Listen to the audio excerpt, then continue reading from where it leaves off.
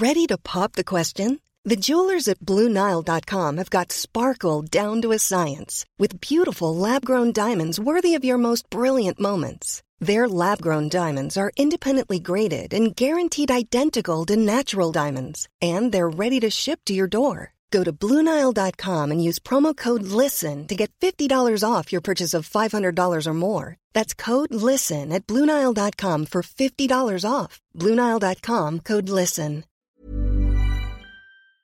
In 3, 2, 1.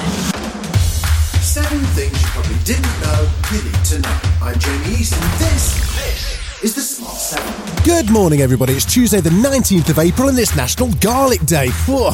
And a big happy birthday to Tim Curry, James Franco, Dame Kelly Holmes, and Kate Hudson. As the battle for Mariupol continues in Ukraine, Russia has paraded some of the captured troops on TV, including 2 British fighters, and used them to propose a prisoner swap.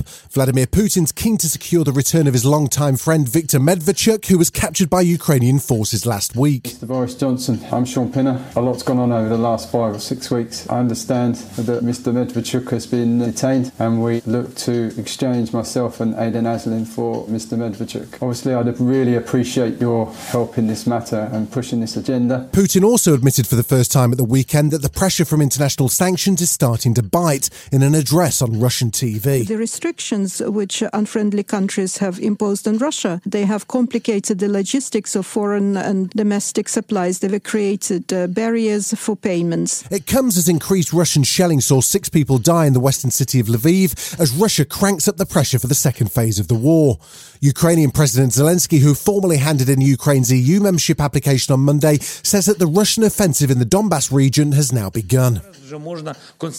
We can now confirm that Russian troops have begun the battle for the Donbas, which they have been preparing for a long time. A large part of the Russian army is now dedicated to this offensive. No matter how many Russian soldiers are brought here, we will fight. We will defend ourselves. We will do it daily. There was an unexpected intervention over Easter in the row over Priti Patel's plan to send asylum seekers to Rwanda.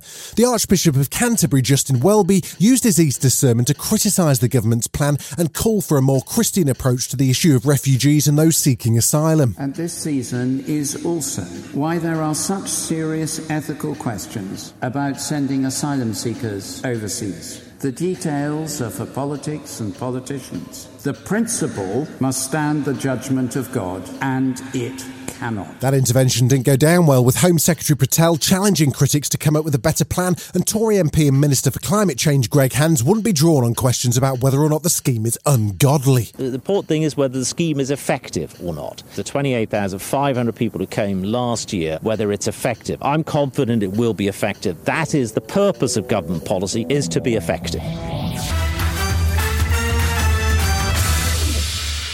This week we'll see Boris facing the music over Partygate and the Met Police fines as the Commons returns from Easter holidays. It's also expected he'll get more fixed penalty notices from the Met soon, as the first fine only related to his illegal birthday cake celebration.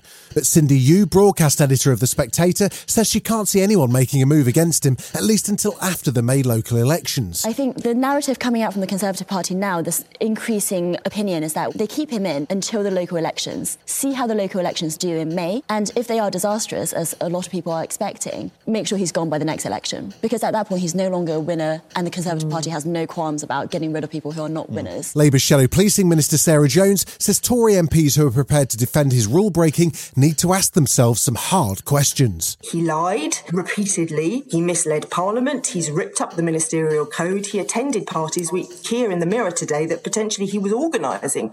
I think in Parliament, we need to be able to look those MPs in the eye who are defending this Prime Minister and say every time you defend his lies, you debase the sacrifices that the British people went through. The Easter weekend saw the Invictus Games begin in the Netherlands, with Prince Harry and Meghan Markle in attendance. Harry founded the Games to help the rehabilitation of injured and sick military personnel and veterans from across the globe, intending it to be something similar to the Paralympics. Teams from 20 nations gathered for this year's Games, including a team from the Ukraine, which had a profound impact on Harry, who's urged the world to stand with the embattled country. I think to have them here is extraordinary, but it came with the President's blessing. I don't think this Games could have been the Games that it is without Team Ukraine. And of course, they've lost now 4 members of their community, and one being their archery instructor, who isn't here. He didn't make it, killed in action. Still to come on the Smart 7, Nicolas Cage talks Nick Cage, and the first trailer for Thor Love and Thunder just dropped. Right after this. Welcome back.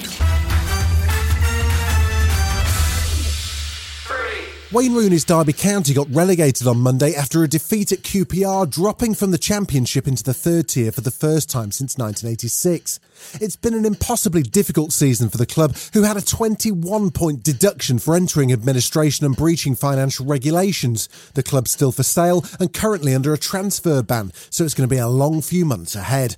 Having battled through such a tough season, Wayne Rooney was keeping his chin up when asked how he felt by Sky Sports. Proud. It's a strange feeling because everything we've been through as a group has been really positive, so many positives. Yeah, we've been relegated, but I've never seen a team get relegated, and the reaction to fans like that, I thought it was incredible. There's a new movie on the way called The Unbearable Weight of Massive Talent, and despite the somewhat over-the-top title and a plot which features Nicolas Cage playing an actor called Nick Cage, it's getting rave reviews.